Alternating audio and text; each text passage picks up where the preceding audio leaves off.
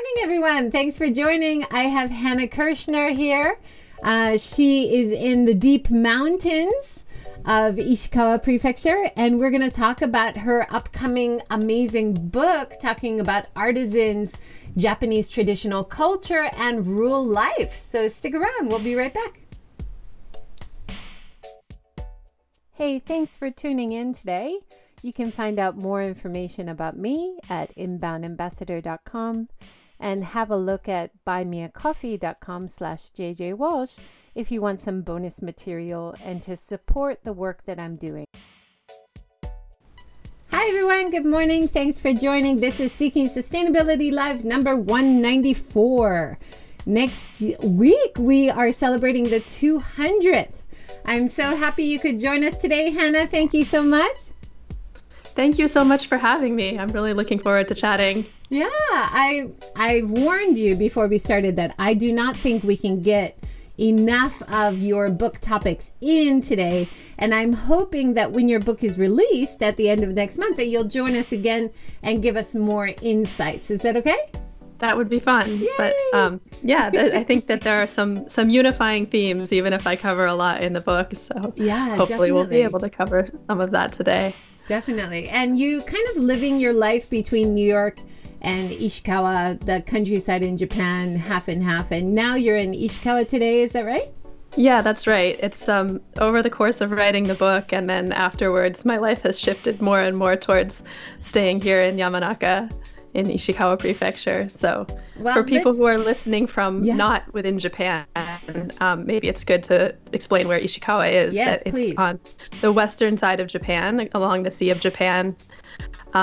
By train, it's about 3 hours from Tokyo or 2 hours from Kyoto, and fairly isolated, even though that accessibility by train may not make it sound isolated to Americans. It is definitely considered a much more rural part of the country.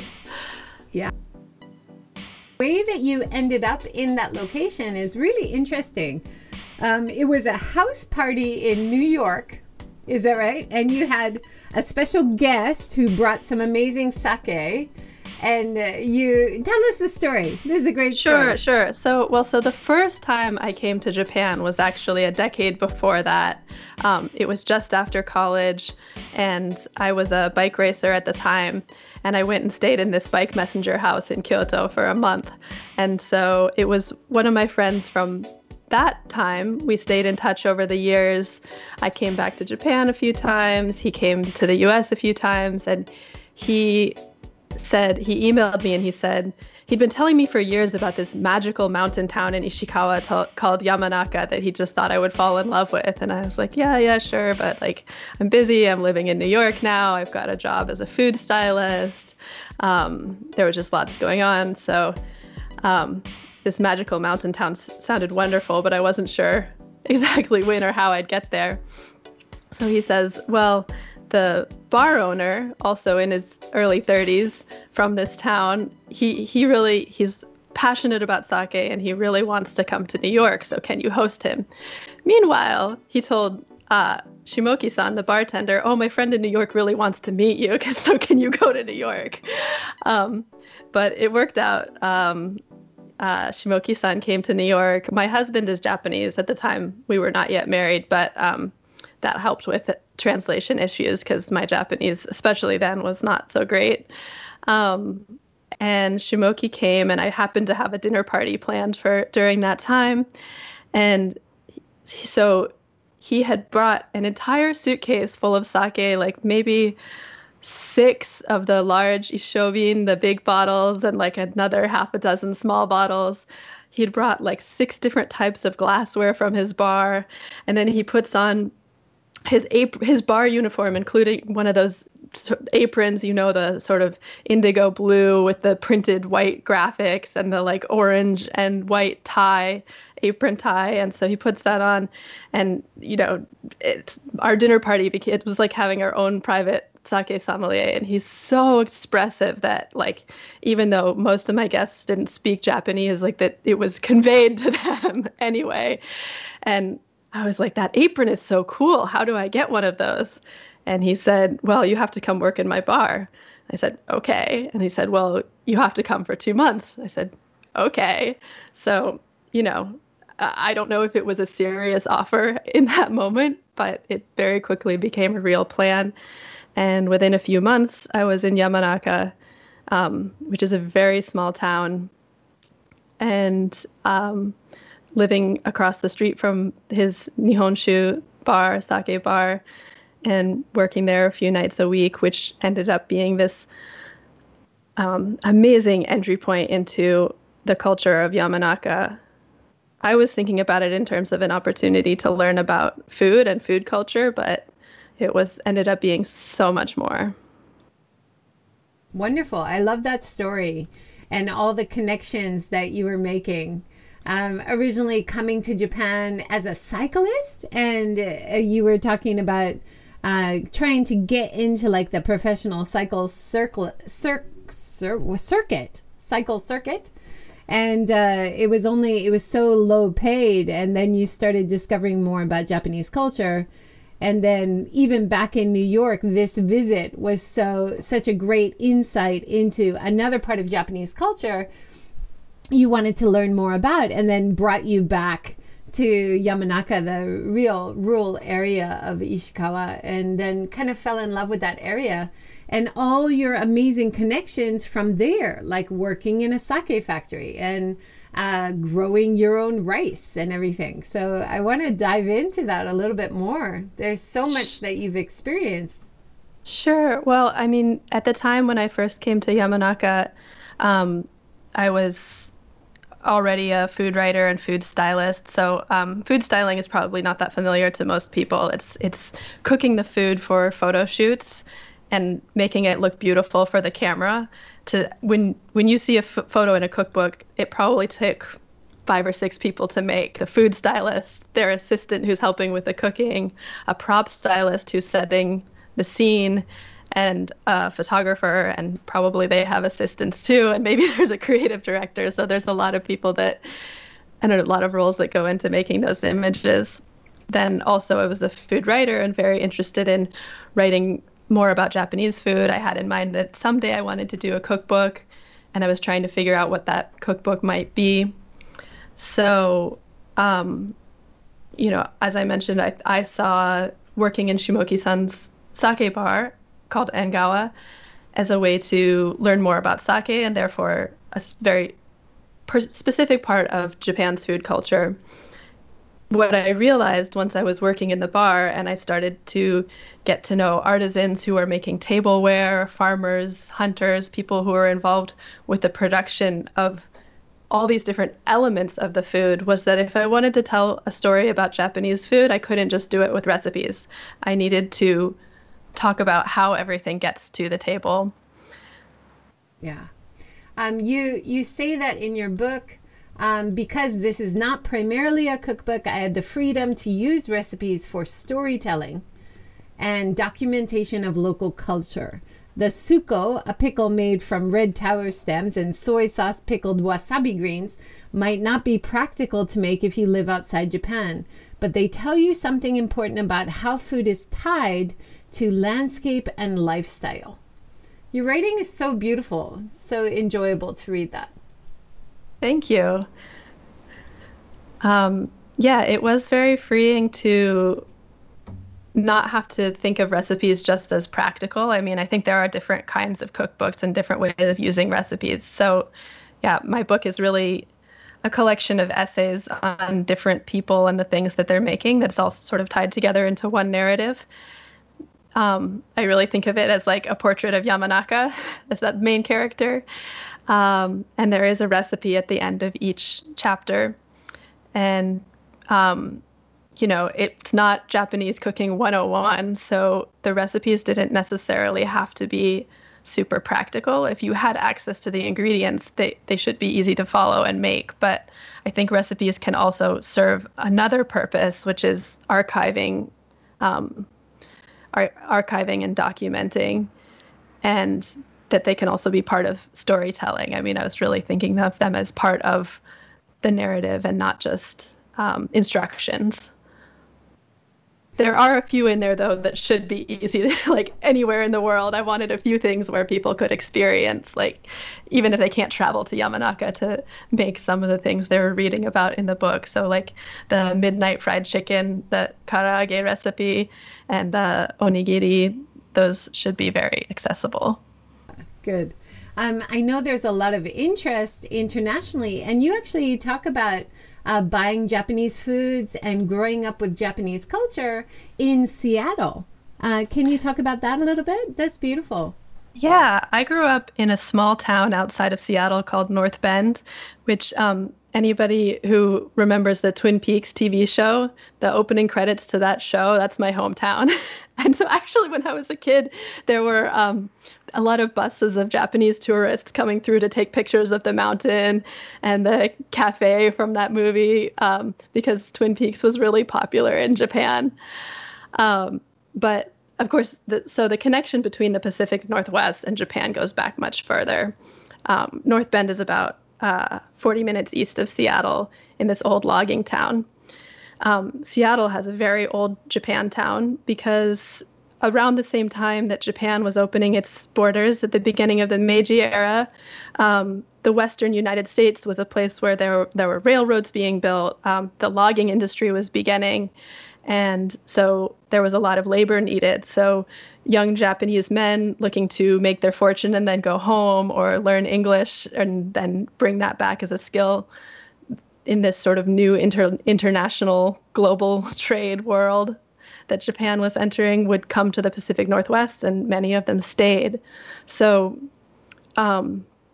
aspects of Japanese culture have become part of the culture of the Pacific Northwest. I think where like the East Coast, New York or Boston, you really feel the European influence. While of course that is present in the Pacific Northwest, I think you feel much more of the influence from Asia and all the different groups of Asian immigrants that have come over the years. So Japanese gardens and even the architecture, there are a lot of sort of elements of Japanese style. So even in my small town, like we could get yakisoba and udon in the supermarket, and those were things that my mother made. So yeah, whenever people ask me when I became interested in Japan, it's very hard to pinpoint because there were a lot of things that were sort of present that perhaps sparked my interest. Interesting. I grew up in Hawaii, so I can identify. Oh, yeah. Very similar. Grew up with Japanese food, Japanese culture. We learned obon odori, Japanese bon dancing, in elementary school. I mean, Japanese culture is so embedded. And you talk a little bit about Japanese Americans and Japanese internment camps, but yet how embedded the culture was for you growing up and getting books from Kinokuniya bookstore and learning about Japanese artists. I mean, you've got a really amazing background. I'm showing pictures from your Instagram here. There it is.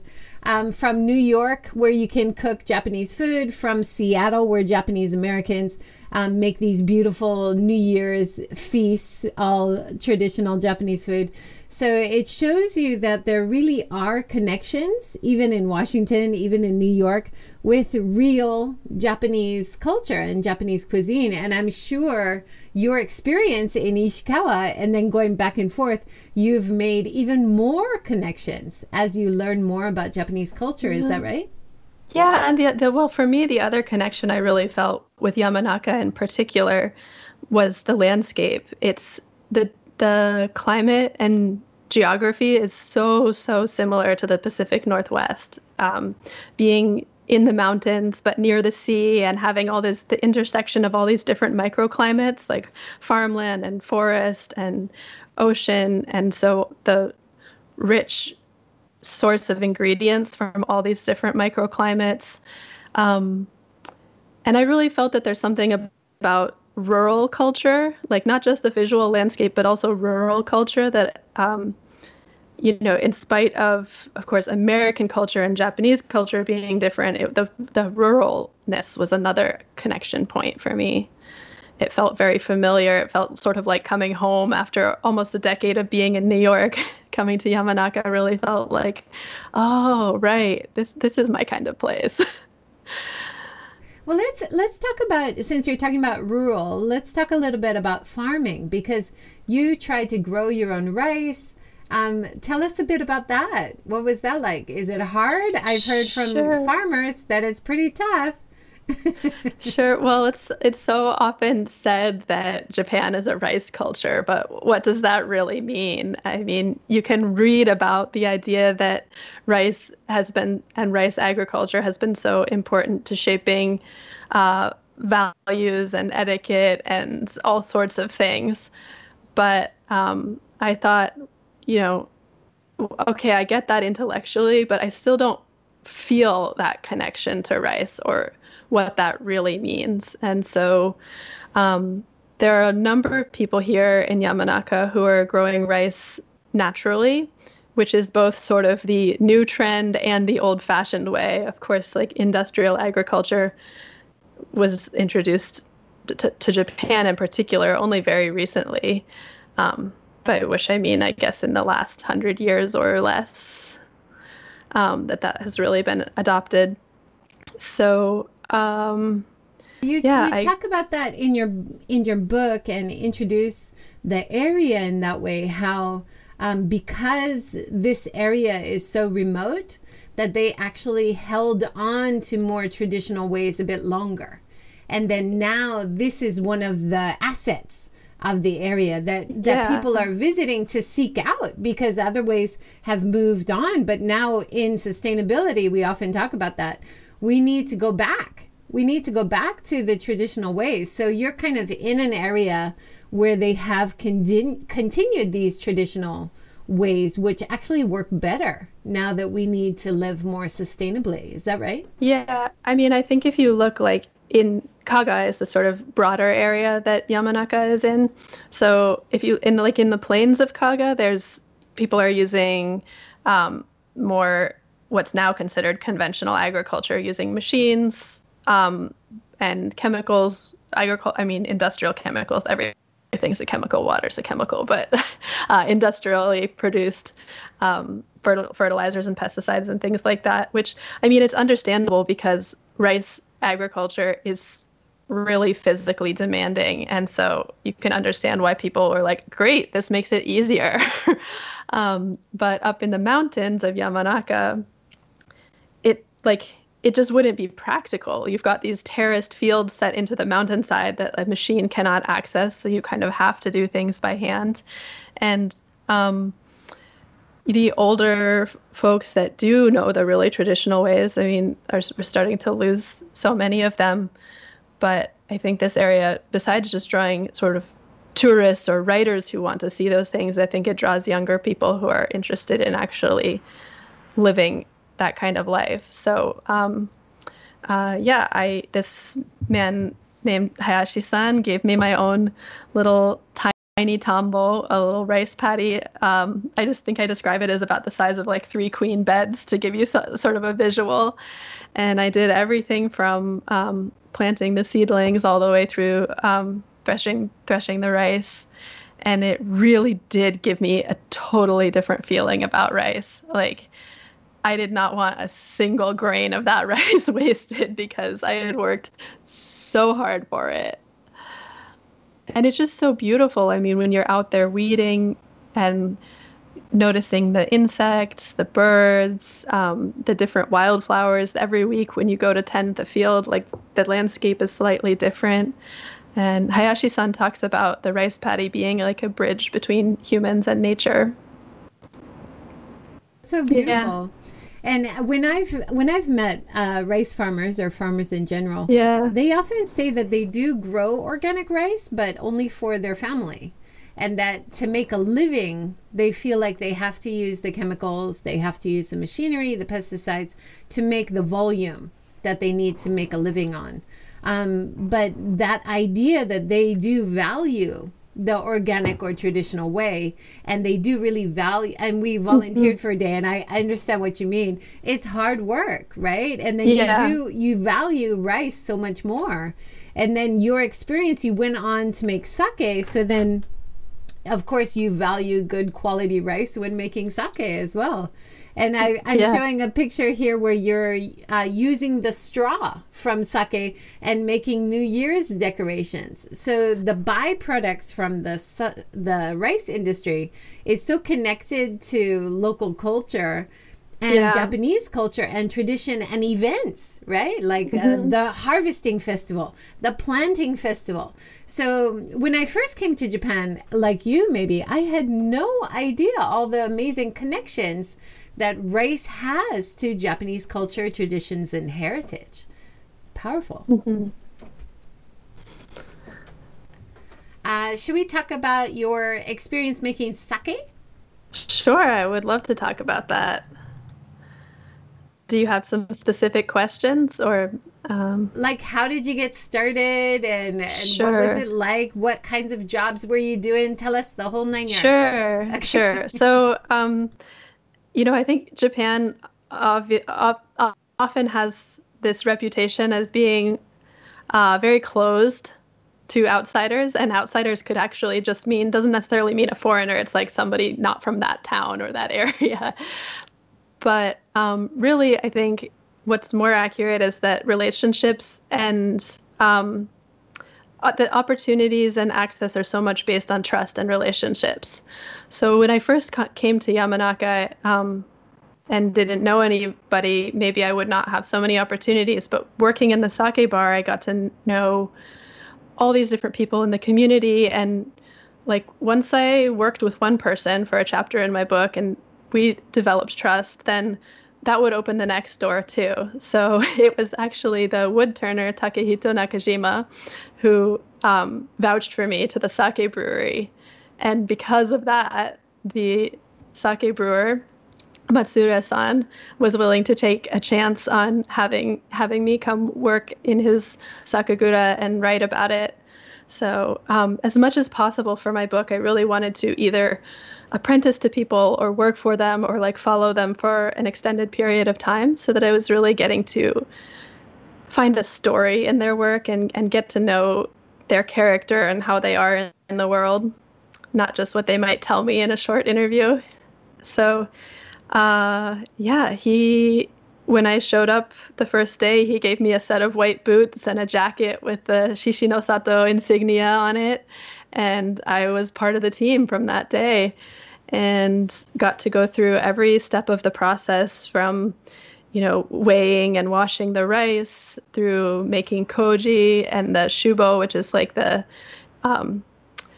it literally translates to sake mother. I think of it as sort of like a sourdough starter for sake. And then you add that to a bigger tank and add more koji, water, and rice, and that's the mash, or moromi. So then fermenting that, and some of my favorite jobs were, I think I forgot to mention yeast, obviously, as part of that starter too. So some of my favorite jobs were cultivating the yeast in a little lab, and then also doing analysis in it reminded me of like a high school chemistry lab. And I really loved sciences and in high school, and sort of, I chose the path of art, but science is in my heart too. So I loved that job of like taking samples from all the different moromi, the mash, as it was fermenting, and testing the level of sugar and acidity and all these different things, so that Matsura-san could chart the course of how the fermentation was going and make adjustments to get the sake to turn out how he wanted it to.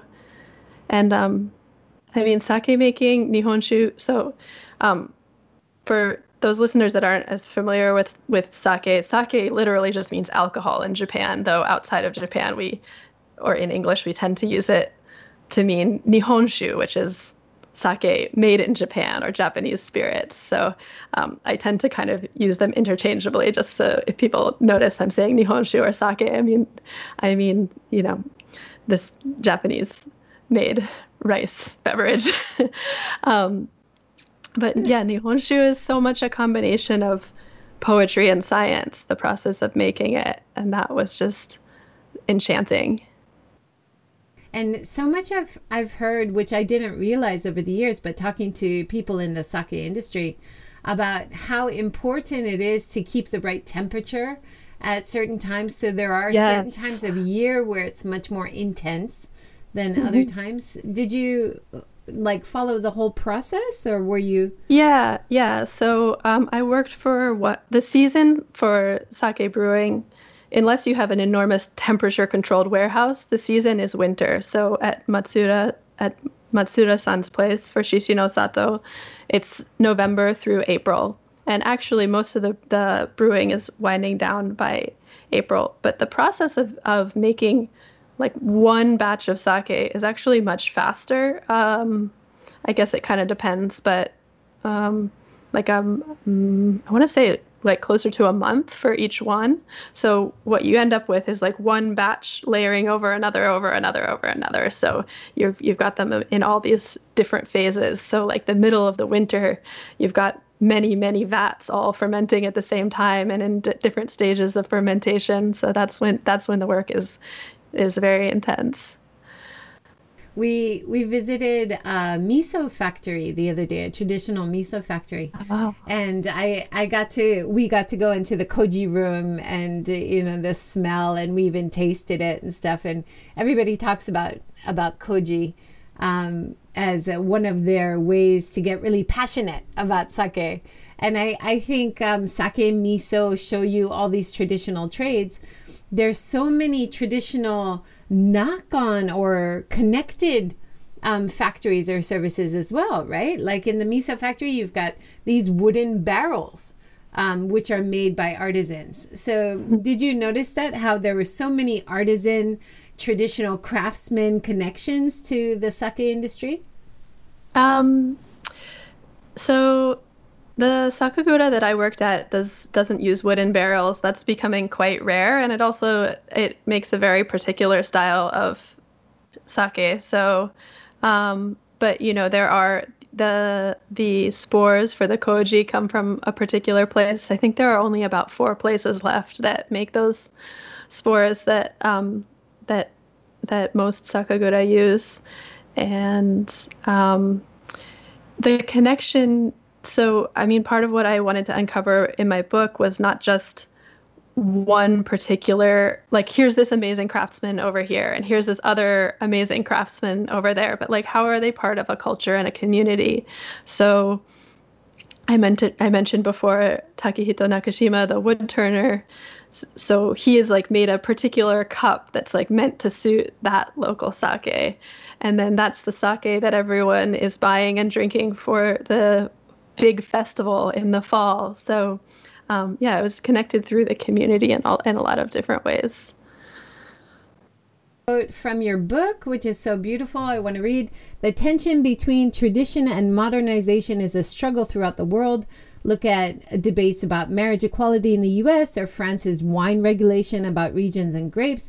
In Japan, where traditional culture is part of national identity, if not a big part of most people's lives, and industrialization came late and with great force, the juxtaposition and collision of new and old is particularly clear.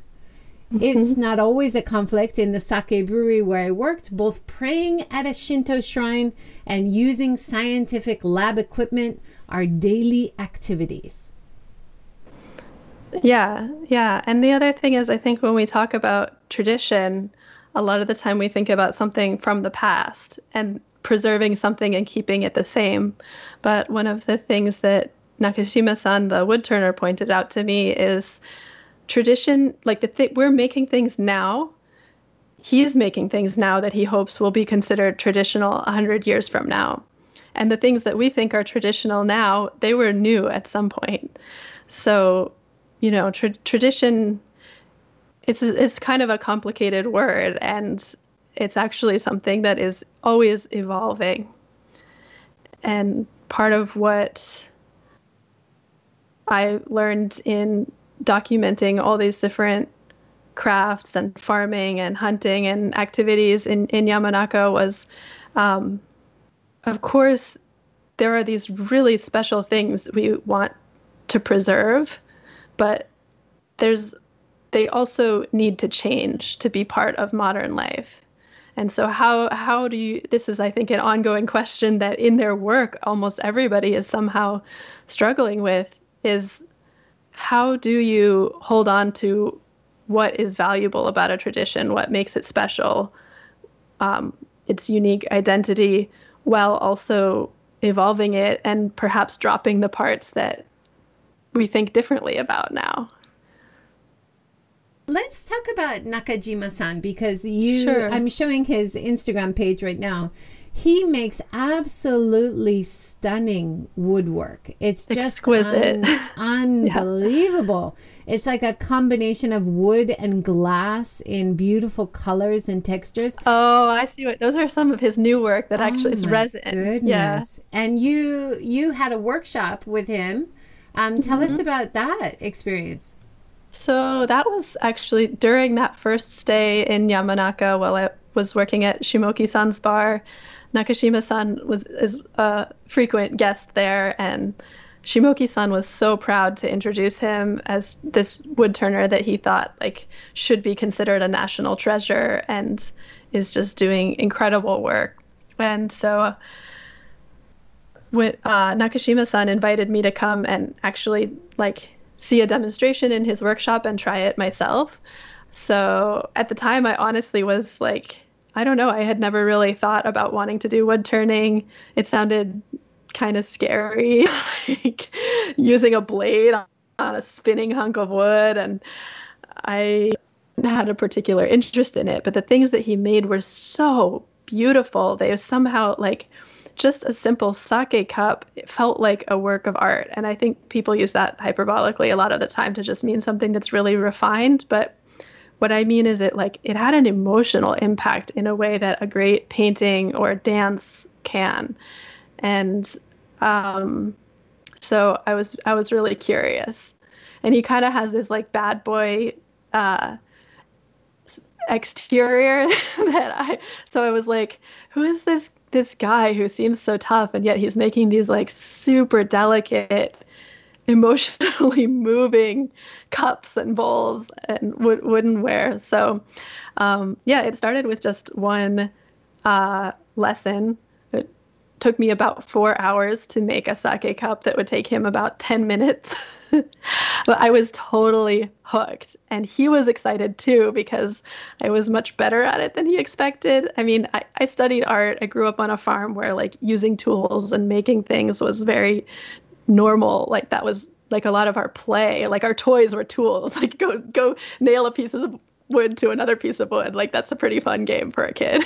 So yeah, I don't think it was like that special that I took to it, but I guess we were both excited that like it went better than expected, and I thought it was really fun. So that ended up leading to many more lessons in his workshop, and over time, getting to actually become really good friends and get to learn a lot about the way that he thinks about his work and how he works too.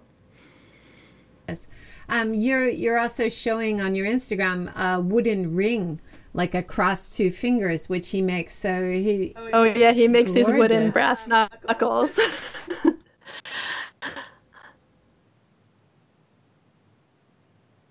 Astounded. And on his Instagram, he also has your book, and that's his bowl on the cover. So. Okay, great. He was excited to share that. Yeah. Do you know about his recent work? Is it glass and wood together? It just looks amazing. It's resin. It's resin. So it's actually he's pouring, like taking these pieces of wood and combining them with resin in a mold and then turning that on the lathe the same way he would turn a piece of wood. But then it's got these like translucent blue strips in the wood. So he sort of has two lines of work now. That's his more contemporary one, and then also making more standard pieces just with wood.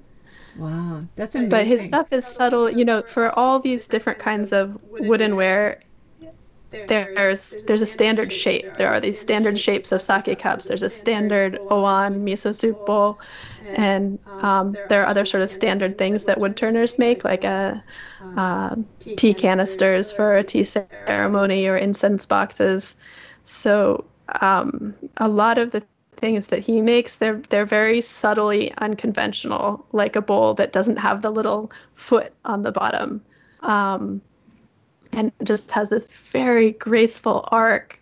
It's subtle how they're different from the standard, but also, yeah, very, very unconventional and beautiful. But I appreciate that he always considers practicality, because I think sometimes when people are trying to push the boundaries of the craft, they make something that's not actually enjoyable to use.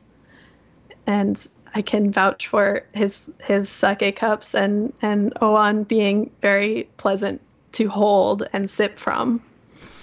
I feel like that when I see a very not retro, modern chic type of house, and everything is metal, and I'm like, yeah, but I wouldn't want to live there. Like it wouldn't be comfortable. Like when I see things that are made of wood or things that are made of pottery, I feel like the warmth of nature. I feel that connection, and I want to use it, right? Yeah.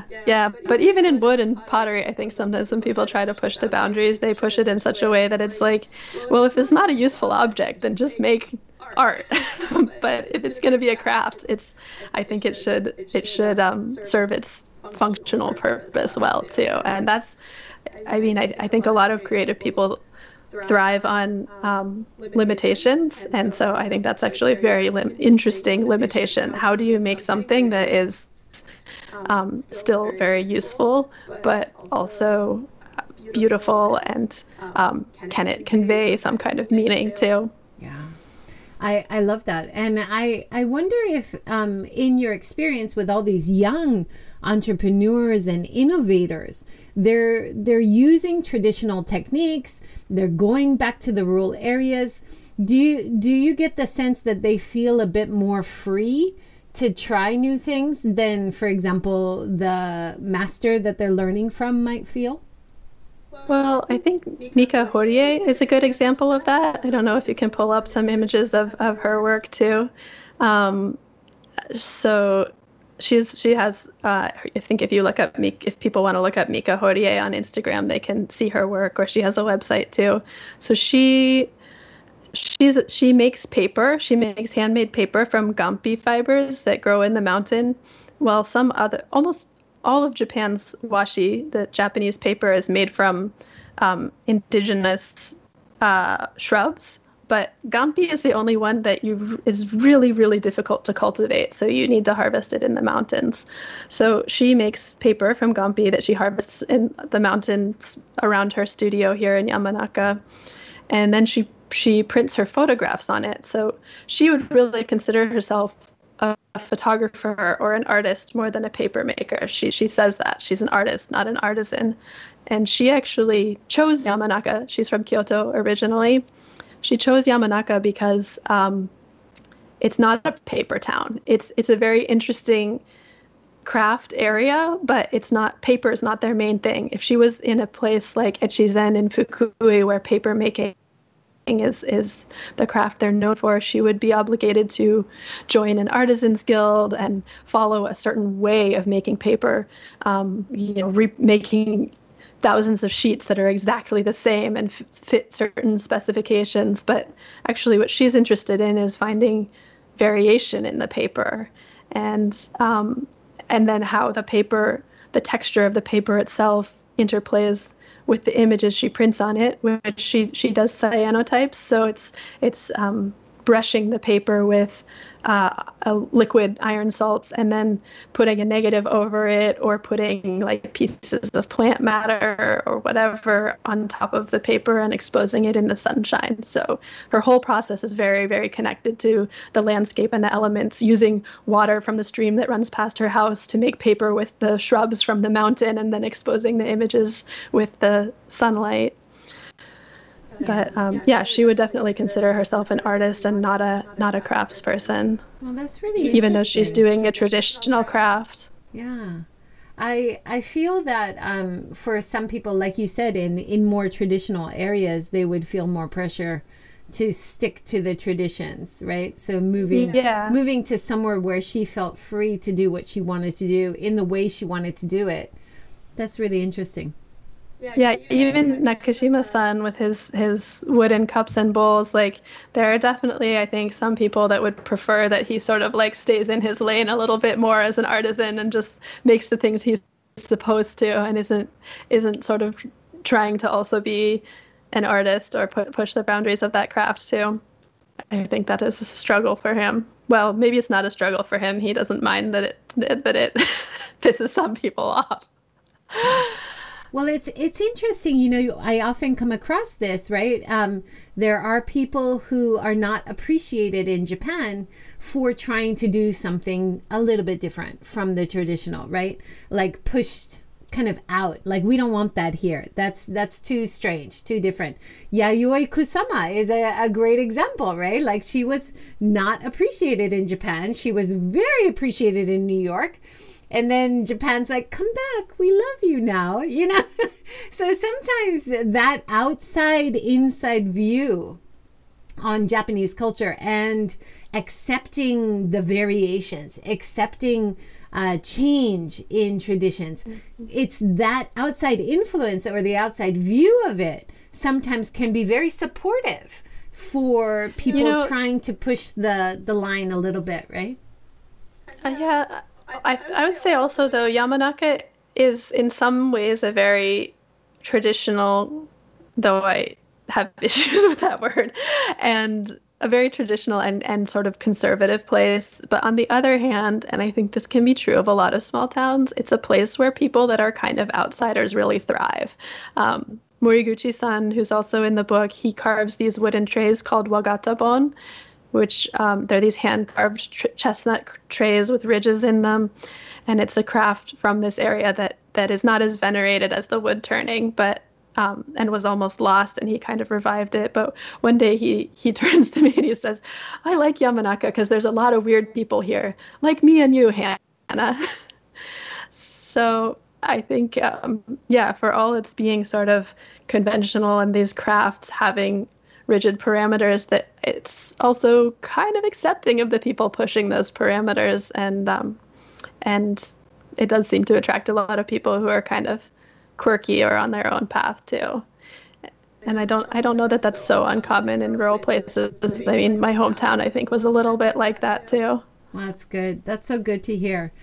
Sometimes, like I get frustrated by people saying, don't do it like this or do it like that. And there's a lack of flexibility. And for me, even as a longtime Japanese resident, there's no way that I can do it in the traditional way. Please allow me to, change it a little bit.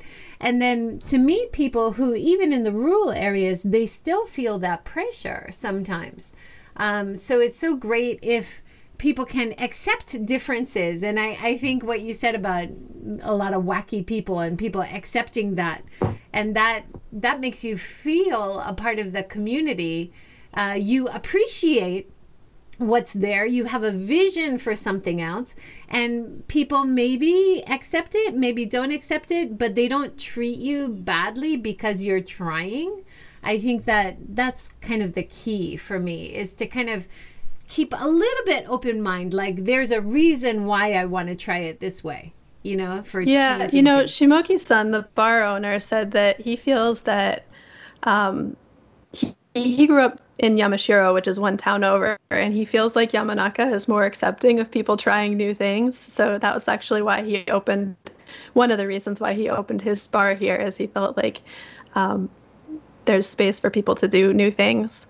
I have this theory that part of that is Yamanaka's hot spring, the onsen, has like more than 1,300 years of history, or about, at least according to the scroll in the Buddhist temple that tells the town's history. And in all of that time, on and off, it has been a destination for travelers. So like, you used to have merchant seamen coming in from their ships, the ports of Hashidate and Shioya. These traders would dock and then come up to the mountains to the hot spring to relax for a few weeks. It became known as this place for healing and relaxation. But, well, like, for example, those merchant seamen who would come in, they would sing songs that they had learned in the far north and south of Japan with the bath attendants, and that becomes sort of part of the local folk music. You had the famous poet Basho coming here and writing haiku, and the town's, of course, very proud of that. And you had monks coming from other places, from Kyoto, because the hot spring was also sort of considered spiritual. So even though the town is very isolated, it's always actually been a place for cultural exchange, and the onsen is sort of like a center of that. In the book, you talk about the history of tourism and how small towns in Japan have a tight-knit community that looks after each other, which can be both a blessing and a burden. Yamanaka seems to be uniquely welcoming of new people and ideas. It has a 1,300-year history of tourism because of its hot spring. So it also always benefited from cultural exchange and demographic change. It will continue to evolve, hopefully keeping the best of its tradition while reinventing them for the future. That's beautiful. Thank you. I mean, I really feel like that is very just drawn from, observing and listening to how people are thinking about it here. So Kano-san, the head monk of Ioji Temple, described the onsen as a salon, or historically as like a salon where people would come to exchange culture and ideas. So, and as we talked about before, I mean, I think that people are really continuing to evolve these traditions they work with. And part of that certainly is including women more and more. One of the things you talked about is learning tea ceremony, and how that helped to make you other connections and learn more traditions. Yeah, it was another opportunity that happened early on while I was working in the sake bar. One of the guests who owns Meige Tsuro, this eel restaurant, invited me to join her for a tea ceremony lesson. So I thought, okay, sure, why not? And then ended up going almost every week after that. I'm actually still continuing the tea ceremony lessons. And I sort of saw it at first as like etiquette training and training in some sort of grace. I think as a foreigner, I often feel very clumsy and large in Japan. And I don't mean just physically large. I think that Americans take up a lot more space with our presence. We tend to not have as much awareness of this people around us, the space around us, just the ways that we're taking up space. So at first, I saw it as an opportunity to maybe get a little bit more grace. And even if I didn't, I'm always going to be myself, even if I don't fully adopt those things, to sort of learn it. So it was very helpful in that practical sense, learning to sit seiza and learning to hold a cup with two hands, how to open and close a door gracefully, not, rattling it off the track or slamming it into the edge. But more than that, it was really, tea ceremony has roots in Zen Buddhism, and whether it's tea ceremony that's sort of become part of the broader culture, or whether both are manifestations of certain ideas from Zen Buddhism, like that you're always on a path, that like tea, we call it tea ceremony in English, but the more literal translation of chado or sado is tea path, right? So it's a path you're always on. You don't finish learning. You don't just become an expert and then you've mastered it. Or just handling all your tools with respect and care and love.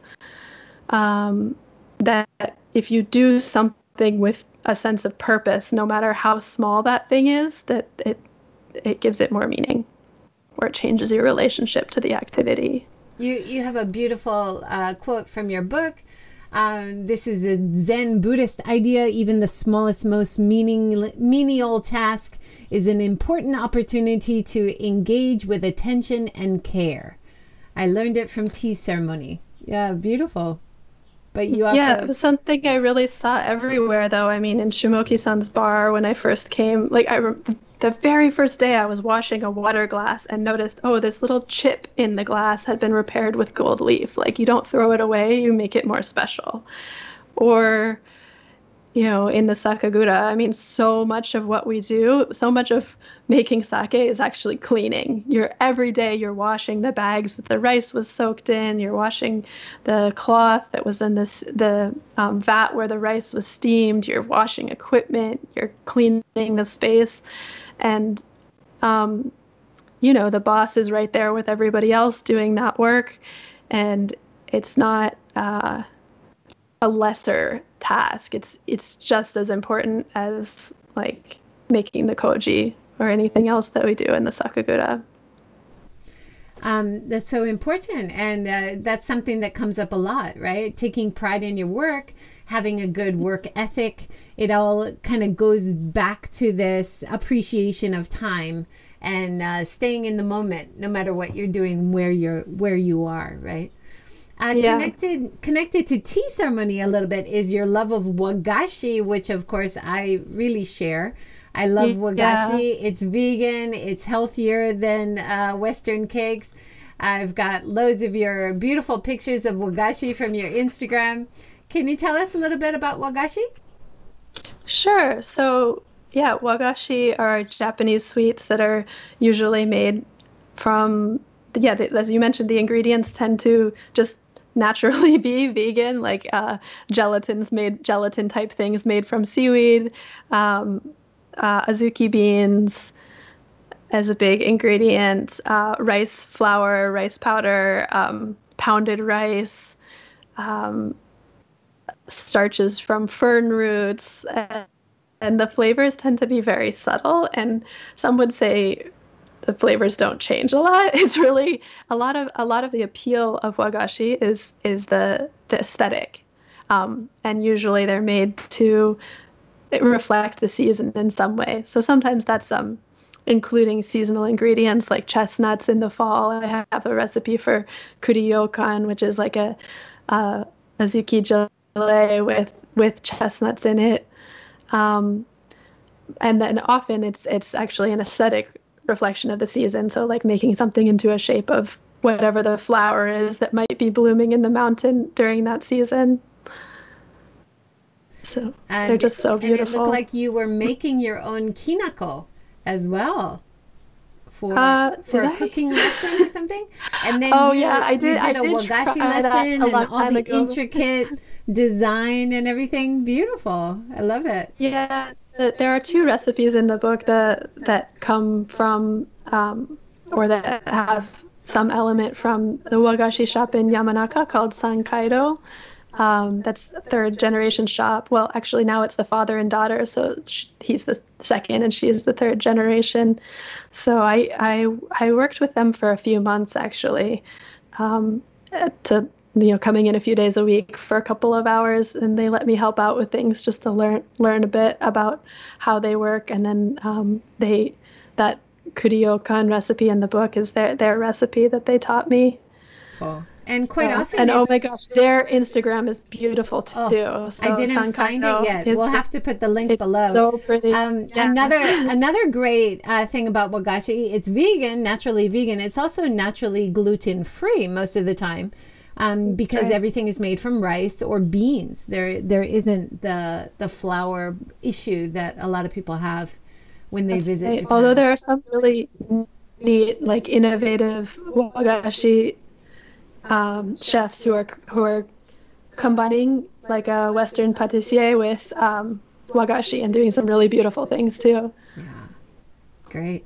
You also have a love for tenugui as a reuse wrapping, and I love tenugui. Can you tell us about your passion for tenugui a little bit?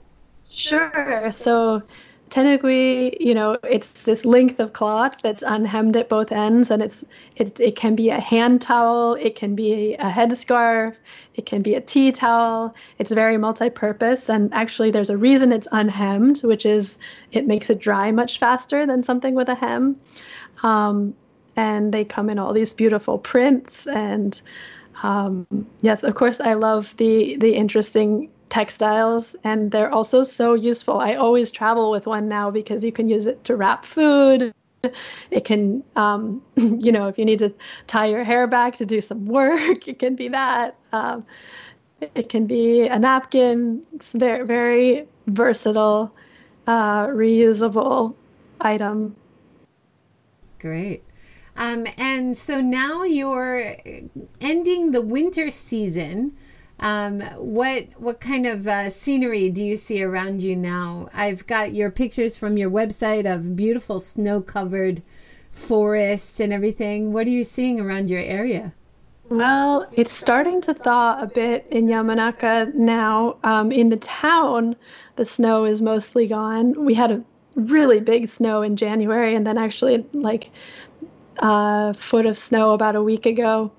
But now it's starting to thaw. We're seeing the first fukinoto, which is one of the first sansai mountain vegetables you get to pick in the spring. These little neon green buds that come out, shoots that come out of the ground. And I love this sort of I Spy game of looking for those in the landscape. Like they're just a little bit brighter than every other green. So now when I go for a walk or a jog, I'm looking for those. Although I keep finding like one or two, like not enough to actually make anything. So we're a little bit away from that season starting. But yesterday I went up in the woods for a hike with a friend, and we needed snowshoes. So like as soon as you go up into the mountains out of town, there's still quite a bit of snow here. So I see people other places in Japan posting pictures of all the mountain vegetables they're harvesting, but we're not quite there yet. Yeah, and it looks like autumn is really beautiful. What's your favorite season there? Oh gosh. Well, I think part of what I love here is getting to live so close to the seasons and seeing them change. The seasons really aren't just, spring, summer, fall, winter, but all these little micro seasons. But in general, wherever I am in the world, I think that spring and fall are my favorite seasons. Yeah, me too. Not too hot, Excuse not me. too cold. That's my right. perfect season. Yeah, So yeah. we have just a few more minutes. Is there anything we haven't touched on that you think is really nice to introduce to people looking forward to your book coming out next month? Sure. I hope that my book will provide some vicarious travel for people who are pretty much stuck at home right now. And I hope that they will fall in love with Yamanaka as much as I have. But also, what I wish for is that they'll think about what are the things that make their own local culture unique and special. I think that if you look closely and pay that kind of attention, almost anywhere can be really interesting. So while I was talking very specifically about the culture of Yamanaka, I think that a lot of the kinds of observations and themes are really applicable anywhere. And a lot of my experiences here would not be replicable without spending years getting to know people. But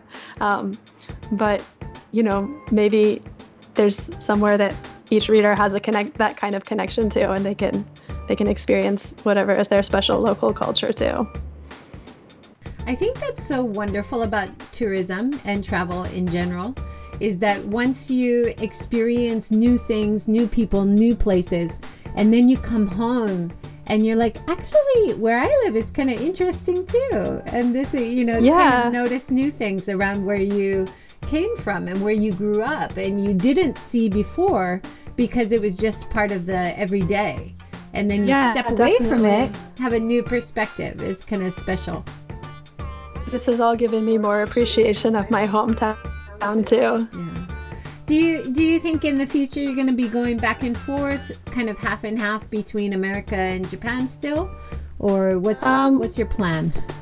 Well, I just got a house in Yamanaka and Kominka that I'm beginning to work on renovating. So, hopefully in the future that's primarily where I'll be living. But there's a lot that I still have to figure out to make that work. So we'll see. Well, renovation of an old house is so exciting. So good luck with It's that. very And exciting. hopefully we can talk to you again in a month's time when your book comes out. I have a chance to read new parts that we didn't have a chance to talk about today. And you can also tell us about your home renovation. That would be fun.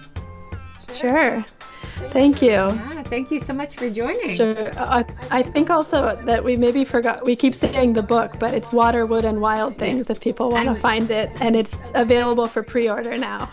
I'm showing it on screen right now. Oh, okay. And okay. Well, for people please, listening to the podcast. Yeah, definitely. version. We'll put a link below and check out Hannah's website, hannahkirschner.com. And then you have a great following and beautiful photos on Instagram. You're also on Twitter. So we'll look forward to your updates there. And best of luck with the launch of the book. It's very exciting. Thank you so much. It's really a pleasure to talk to you. Oh, so fun. And everybody, thanks for joining today. And tomorrow, 9 a.m., we're talking with Justin Velgas.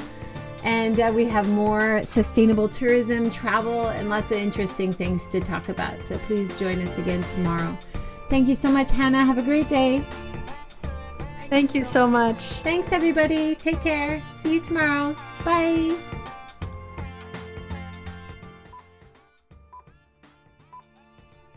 Hey, thanks for tuning in today.